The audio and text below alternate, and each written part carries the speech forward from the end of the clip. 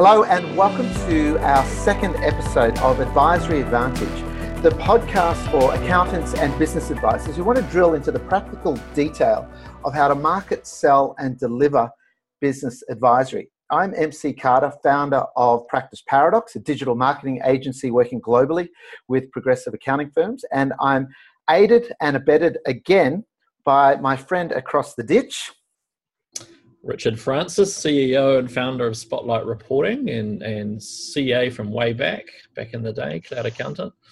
And we're delighted. This is our second in our series. Delighted to have Shay Tyre from BDO. And I've had to write down the title, National Cloud and Advisory Specialist. So huge welcome to Shay, who's become a little bit of I don't like the phrase, but I'm going to use it, a bit of a rock star in cloud accounting in Australia. Welcome. Thank you. Thank you very much. And we have MC in a hotel room in San Francisco. Is that right? No, MC? I was in San Diego last week attending a digital marketing conference, and now I'm in LA, in Los Angeles. Nice. Well, I'm here in Wellington. Shay, you're in Adelaide. Nice. So we get around us kind of cloud accountancy types, don't we? So look, I'll let MC kick off.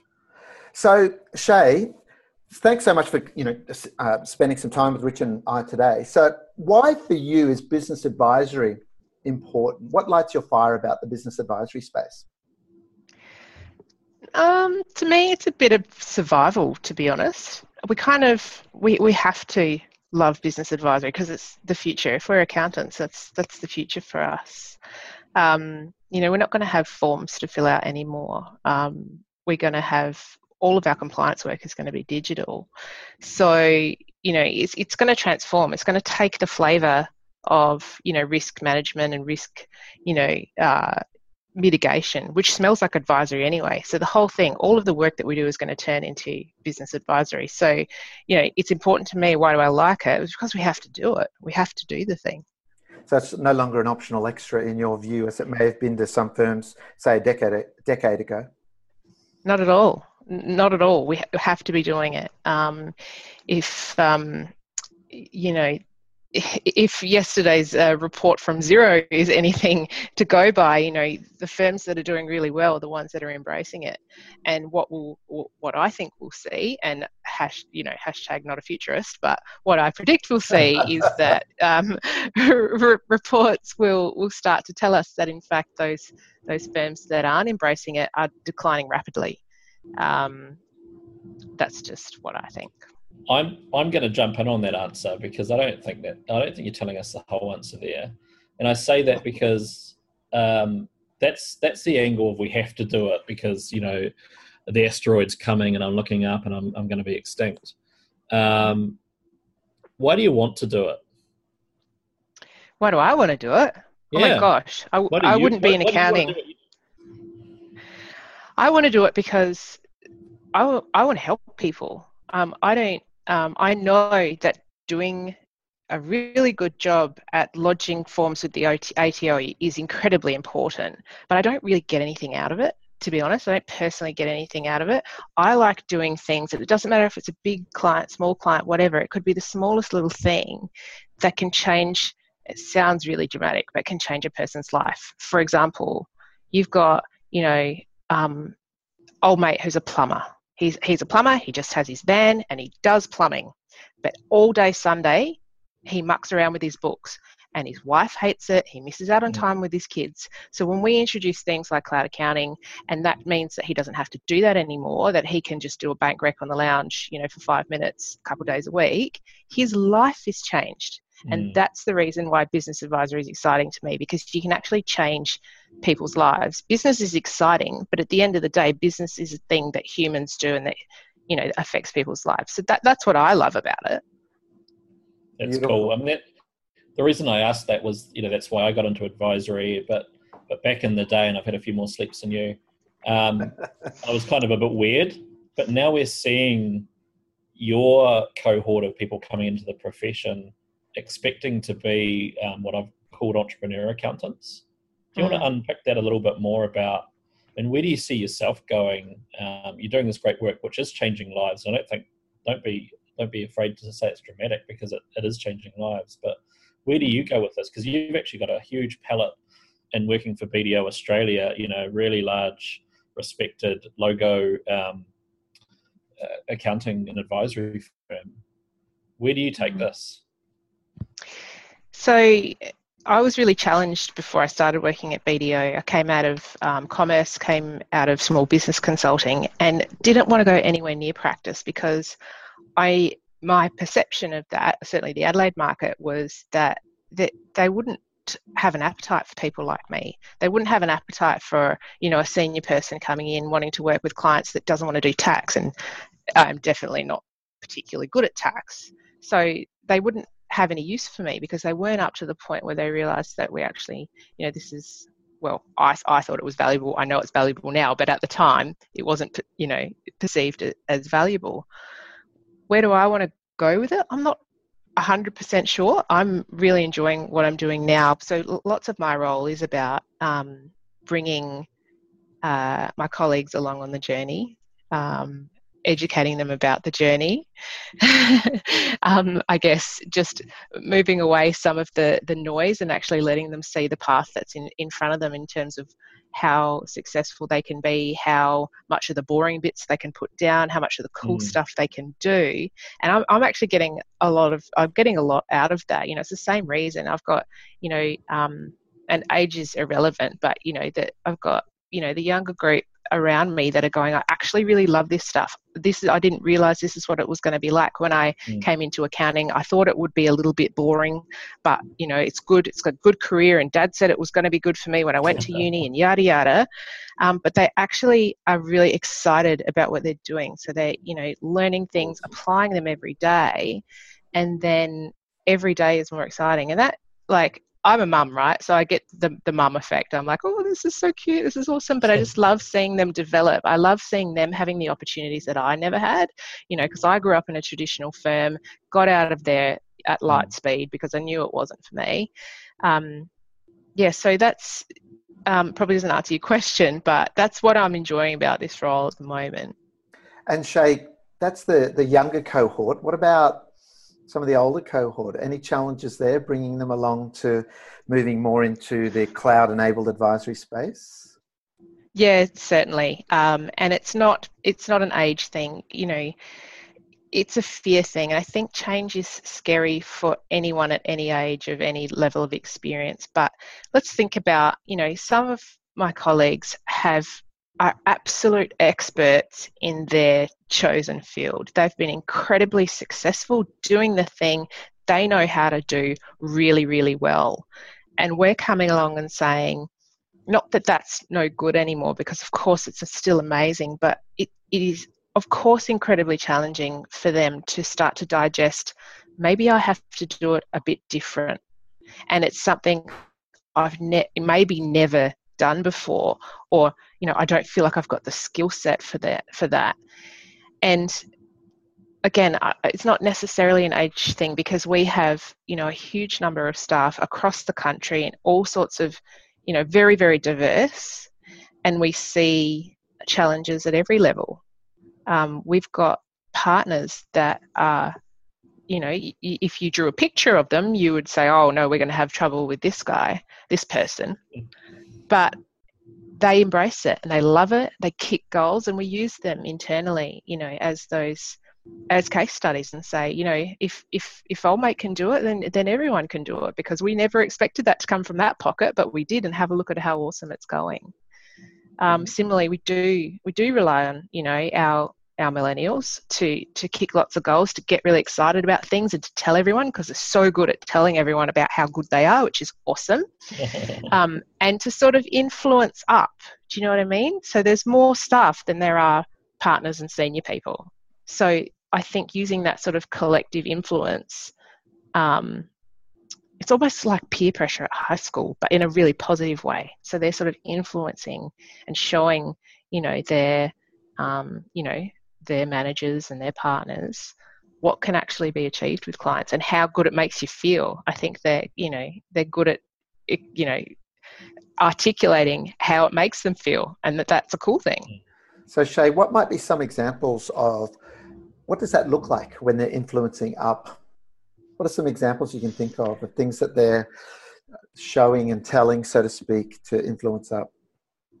Yeah, so we had an example out of Brisbane recently where I can't remember. I don't even know what his title was or whatever. It's irrelevant. But quite a younger guy, just was working with one of his clients, and I think it was in a particular industry that he loves. I can't remember exactly what it was, so I apologise. But let's just pretend he was a rev head and he loved motorsport. So we'll pretend that is, because I don't know what the detail was. But he just used to have lots and lots of open conversations with his client, like you would if you were in sales or you're a BDM, or just if you were having a chat with your mates. Basically, he used to spend a lot of time chatting with his client because he just loved hearing about the goss in this particular business, because he just loved it generally. And what came out of that was opportunities. I know it's not rocket science, but hallelujah, all these things kept popping up in conversation, and he was thinking, well, I can help you with that and I can help you with that. That wasn't the point of the conversation, but it came up in conversation. So when we walked through how some of these, bits of service were delivered, so how we got to where we are now, people were quite surprised that it wasn't a hard thing. It wasn't like we were saying, do a handstand, then a cartwheel, and then your client will be impressed. It was just having a chat. It was just being open and listening, and things that we do all the time naturally. And that things sort of organically grew out of that. And I think that was I was so excited about that example. I was like, yes, that's a piece of gold. We've got to tell everybody about that. But it's a great point, isn't it? That it's humans connecting with humans. So you use that as an actual live kind of case study to show, hey, if Jim in Brisbane can do it, anyone else can do it. Was that? We did, and you'll like this one, Richard, because it did have spotlight reporting in it. And we did a little video, and we did some screen grabs, and did the before and after of how good the CFO feels because he can see all his stuff and it's nice and clean and which was so good. I don't mean to gloss over it. I think it's awesome. But we did that. But we also did the touchy-feely stuff. We did, how did we actually get there? How did the two humans connect? It's like a love story, isn't it? How did that thing happen and then bloom into this, awesome, which at the end of the day is service delivery and fees, but how do we get there and what does it mean? And what do those steps look like? Oh, sorry, you go, Rich. I was just going to say, the interesting thing with the humans connecting with humans, it's something we do talk about a lot at Spotlight, but you're in a really large organization. So I know everyone's name here. And even when I worked at PDO way back, there was 100 people, so we kind of knew each other. You're dealing with a national network. And I suppose there's lots of people who are in large organizations or even smaller ones in BDO and thinking, I want to be that change maker. So you've given us a really good example of, plucking an internal case study from within your organization to share. But what other things have you done to make sure that not only is the technology that can empower all of this, whether it's Xero or Spotlight or whatever else you're using, can be deployed really well, but the soft skills, and I know MC will love to jump in on this one soon, around marketing and selling, and how do you get those happening properly at scale? Yeah, we have a lot of room and a lot of opportunity to improve that area of what we do. And to be honest, it's the most challenging because it puts people outside of their comfort zone. So we're asking, accountants who are very, very familiar with the front of their computer and the side of their desk to leave said office, front up to a cafe or a workplace or whatever, and hold an engaging conversation.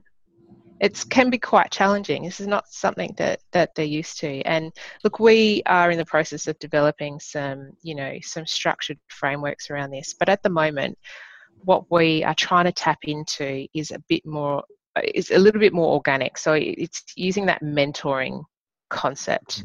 We know some of the partners that do it really well. We know some of the managers that do it really well.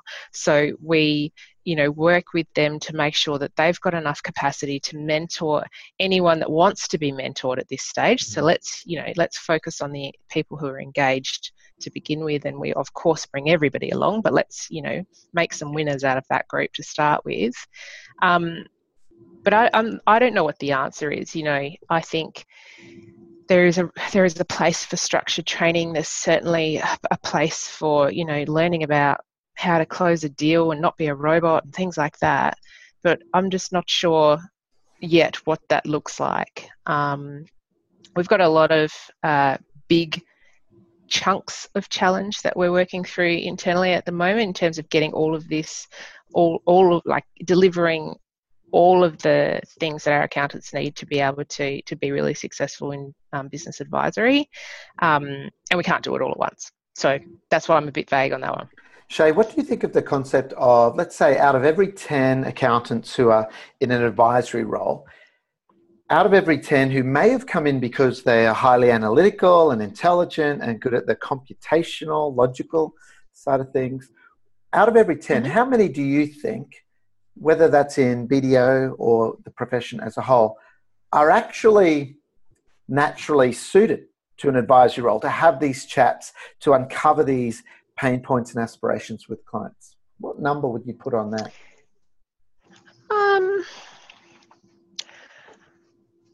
It wouldn't be more than 50%. I do acknowledge that it's not for everyone. If anyone looked at my Myers-Briggs, you'd be very confused because I'm actually quite introverted. Not that you'd know that, but I think it just doesn't suit some people. And my mum makes fun of me and wonders why she sent me to private school when sometimes 1 + 1 = 5, according to Shay's maths. So, everyone's got their different skill sets. I think, let's just say at the moment there might be 30% who, that's their sweet spot. They could do no numbers ever. They could do all the client-facing stuff and they'd absolutely be amazing at it. And then they have their team that crunch the numbers and do the do the preparation of everything. I think there's another 30 to 40% that can definitely be taught how to do that and can learn and can develop those skills. Perhaps like I have. It's certainly not a natural inclination for me.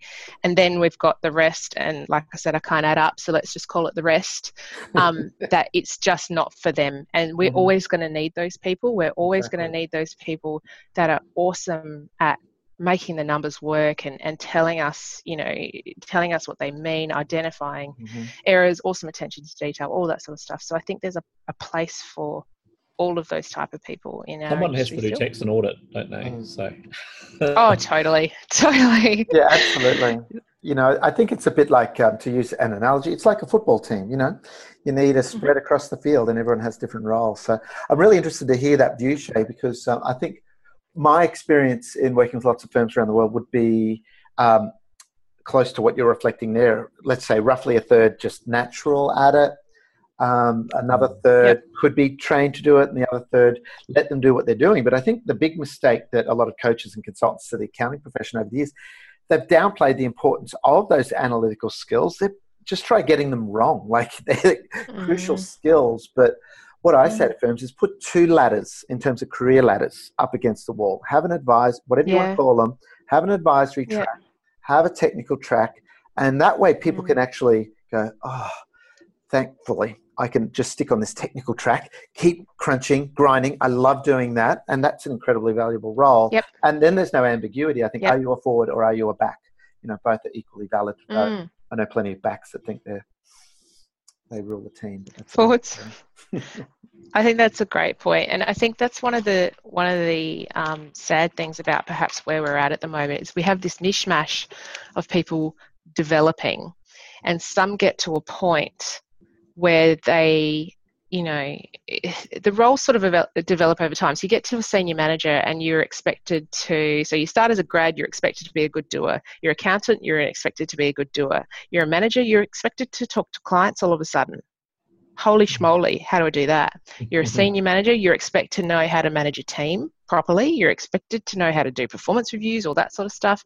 You get to whatever's between that and a partner, and all of a sudden you have to learn this thing called BD.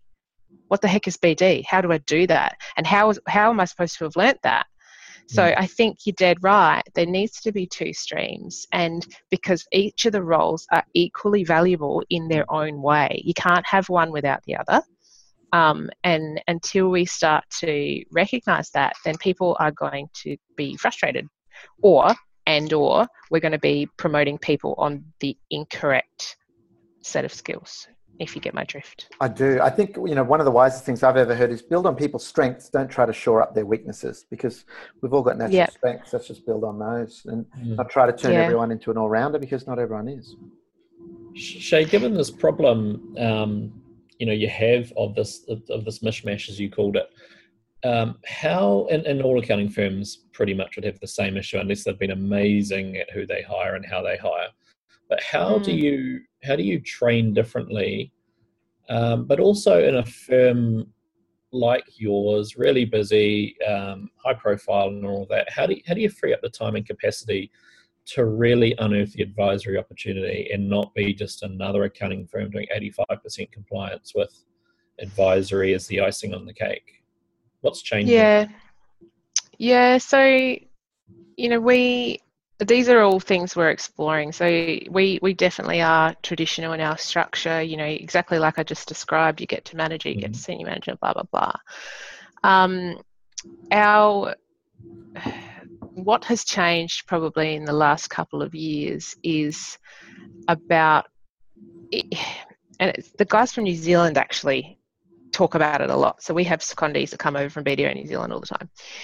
And one of those, my favourite one in the whole world, he's awesome, Andy McDonnell, talks about two to a tackle, which means, what it means is you never go to a client meeting by yourself. You always take someone. If you're senior, you take someone junior, because you'll never get exposed to things above your level unless you are exposed to things above your level. So the point of that is to let go of the scary write-offs and too much whip and blah, blah, blah. Invest in that sort of mentoring idea and take people along with you so that they can, if all they do is sit, look pretty and listen, then you've still gained something, because the next time they might come back and have a debrief and contribute, and then you'll expect them to contribute, and that's how they develop. That's something that we are embracing. Like I said, we've got a lot of opportunity to improve, the overall structure, but as you can imagine, in a massive firm like ours, that's going to take some doing. But even that though, Shay, is a huge shift. I can imagine a lot of partners chewing a wasp over having to take sidekicks out as part of their professional development. Is it rolling out across the one or two shiny button advisory partners, or is this a really big initiative across BDO? Without telling secrets, so I'll just stay between us, obviously. Yeah, no, look, this is no targeted campaign. This is not like a national rollout or anything. This is a concept that was introduced sort of around August last year, in working a little bit more closely with Andy from New Zealand, and it's part of the like you described, those shiny partners and the guys that are succeeding at the moment. It's about that, and I think that's fine. It's not about a pilot, because I feel like a pilot can either keep going or stop, but I don't feel like this should stop or will stop. I feel like this is a demonstration of, capability. This is a demonstration of, do you know what? Doesn't actually affect my whip that much, and I get heaps out of it because my team's now more useful. I can delegate easier because they're more capable, and I can identify earlier whether they're a doer or a talker, whether they're an advisor or they're an analytical person. So partners are definitely learning too as part of this process, which I think is really important. Of course. It's equally important to bring partners along on the journey as it is the staff. And can I ask you, what's your view? One of the things I'm passionate about is the accounting profession making a shift to attract the people that are the connectors and who really do love, and even though it sounds like hyperbole and a cliche, changing lives, but the people who really do want to make a difference. What's your view on how the accounting profession can attract more people? I think the accounting profession needs to do some thinking about how they reward those people. I think it's a fundamentally different role. I think we are still too time obsessed. Back when I was a finance manager in an accounting firm, how did we work out the salary for that guy we were going to hire? That's right. We worked out the charge out rate and then we times it out and went, okay, yep, that smells about right. Nothing to do with market, nothing to do with value, nothing to do with how much fees, or what's the level of fees they could bring in and what is the value of that to our business.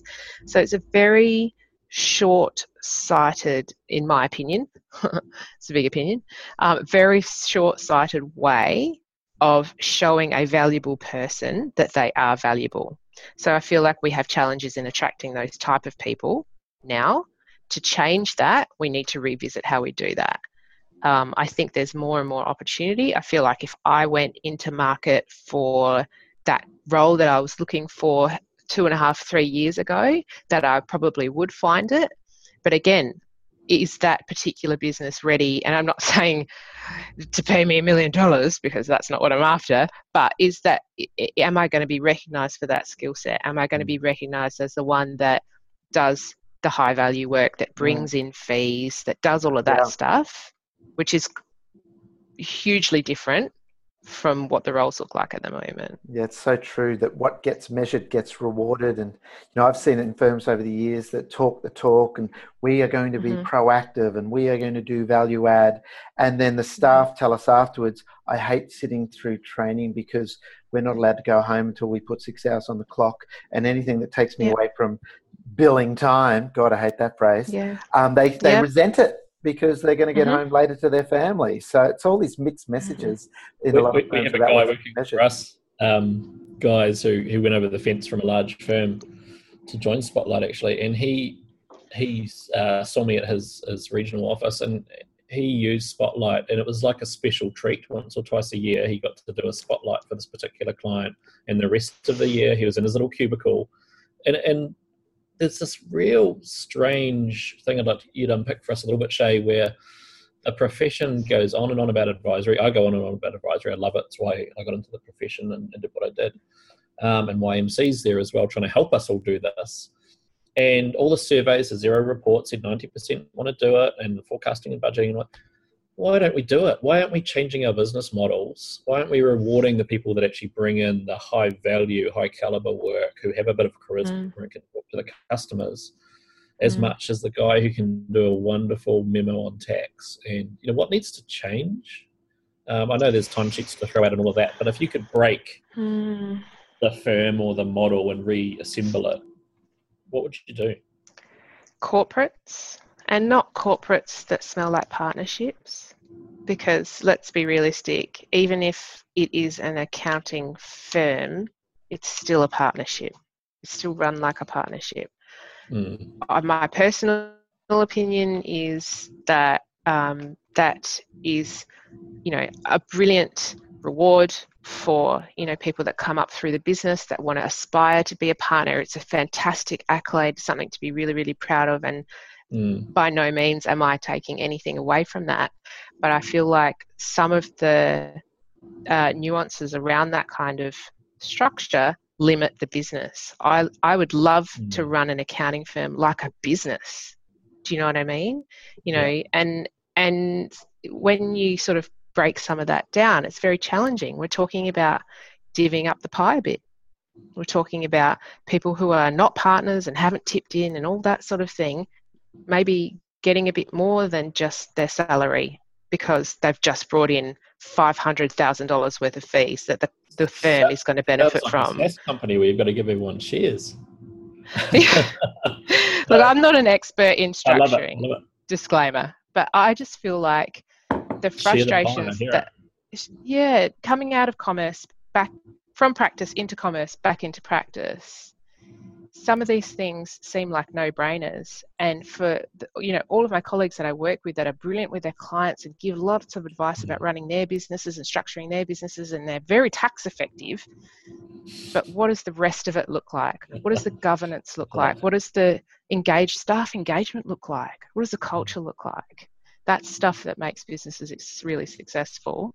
And I guess our irony of it is trying something new might just make it more profitable. Win-win. That topic of change again. Correct. All about change. Some embrace it, some run from it. Let's flip it around, Shay, if we can, for those listening to us now on the podcast. What are some of the quick wins for firms out there wanting to make the shift to doing more advisory work to their with their clients? What do you see as some of the quick wins, the low-hanging fruit for a firm to move towards that? Yep. Demonstrate capability for free. Don't service a client for free because that's silly, but demonstrate capability. So an example of that we use is if we've got a compliance only client, we know there's a bunch of stuff we could do for them, but we've just got to get that foot in the door. We wrap up their tax work, we push their work into Spotlight reporting, for example, and then we slip it into their pack. So when we're having that meeting, that tax year-end meeting, I don't even know what it's called anymore, the thing you do after you do the compliance work, you can go, oh, and by the way, the other day we were talking about these couple of challenges you're having. Do you think something like this might help you? And they go, oh, they're good. The numbers might not be perfect, but it's not the point. It's a demonstration of capability. From there, you can develop that into an engagement. And then all of a sudden, you have a monthly reporting engagement, which is just gold. What other tips? So, Shay, could I just ask a couple of questions within that? What are the steps between showing them a far better explanation of their lead and lag indicators using Spotlight, let's say, and them becoming a paying client on advisory with quarterly or monthly deliverables? How do you go from providing that as a value add and actually having them see that, well, that is worth X a month, let's say, and getting them to sign on the dotted line? What do you see are the actual visible behaviours, so to speak, along that process?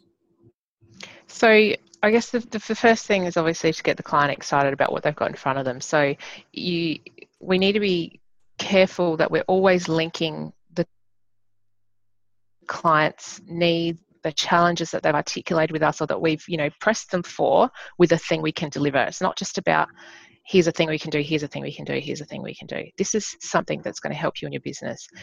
Hopefully some of those conversations you've had allows you to perhaps quantify some of the effect of it. So you might say, okay, you wait till the 25th of the month to get information for last month, right? So month end is so slow that you don't get it till the third week of the month. What are you missing out on there? And they might be able to tell you. They might be able to say, well, I didn't know if we should have run that advertising campaign because I wasn't sure for last month and how that campaign went. So they had no information for 3 weeks to be able to do that. They've missed the boat. So they've missed a month effectively of sales because they couldn't make a decision. So what you might be able to do in there is quantify the value of that. So you can then say, well, we could do this. You're going to get it on the second day of the month. That's going to allow you to do X, Y, and Z. What's that worth to you? And they might quantify that themselves. And then, of course, you can quote your fee and it's going to be make everything great. Sorry, I'm not trying to gloss over it. So one of the things they're using there, Shay, is contrast. They're seeing the potential upside of the growth, whether that's top line and or bottom line, and then making the monthly retainer, let's say, look insignificant, relatively speaking. Correct. Yeah. Either make it pay for itself or make it irrelevant. Make it so valuable that the price is irrelevant. What's been your experiences there, Richard, with getting the clients to see the value? Put those numbers in front of them. Yeah, I think having, you do have to have some process around that, but I think Shay's kind of hit the nail on the head, really, that, I used to say when I was in practice, because we had, $40,000, $50,000 a year clients that you're only as good as your last meeting. You always have to show value. As soon as you act, smell, and talk like an accountant, who's just a crunch shop up the road, value time, you have those conversations. So there's also something that goes into that, because again, as Shay's alluded to, if you listen and ask the right questions, the client just about sells themselves. And the next thing you know, they've asked for X, Y, and Z on your menu. And, you'd use Practice Ignition or some other tool to bundle it all up nicely, send it off, pen the doc or something, get them to sign it, and you're away laughing. And the next thing you know, it's actually easier than people think to move someone from 5,000 to 10,000, 20,000. It does become a real art to get them further up a few issues and things to sort out. But we've just got to start trying. And I patience in a big firm to do that and to bring hundreds of people on the journey. I had to go small firm because I could just bully one or two people into doing what I wanted. So you must be quite diplomatic, which is kind of cool. But of course, you can make a big impact in a big firm like BDO. So hats off. Thanks. Shay, one last question. Pretty scary some days, I've got to admit. Well, if you're not scaring yourself on a regular basis, you're really not trying, are you? Not stretching yourself. Touche. So my last question for you, Shay, is for someone listening to us right now, what's one thing they could do differently starting today or tomorrow if they're listening to this tonight, that would help them grow their non-compliance advisory? One thing they could do differently that maybe right now they might be doing as a typical firm, an old-fashioned firm. Old-fashioned firm. Yeah, one thing they could do differently. I will make sure that you meet with every single one of your clients at least once a year. Don't send their tax return pack in the mail. Or I was going to say digitally, but if they're traditional, they're probably not doing that either. So I make sure you meet them, because when you meet people, you talk more. You can talk about the weather, you can talk about family, you can talk about business, and opportunities come from conversation. So you need more chances to have conversation. Perfect. That's it. At the end of the day, it all comes down to the quality and frequency of meaningful conversations, doesn't it? Absolutely. That's absolutely perfect. I think it's a great place to stop. Let's say we're finishing on a good bit of wisdom there, because again, we're circling back to humans connecting to humans, and if everyone just did that, the work will emerge, won't it? So I want to thank you, Shay, for giving us this time, sharing some of the insight. Really interesting journey you're on as the National Cloud and Advisory Specialist at BDO, making a real name for yourself in the market as one of these kind of change makers, rain makers for your brand. So I think you've shared some really good stuff and really candid figures as well today. So a really big thank you from me. Thanks. I appreciate the opportunity. Thanks for having me, guys. Thanks, Shay.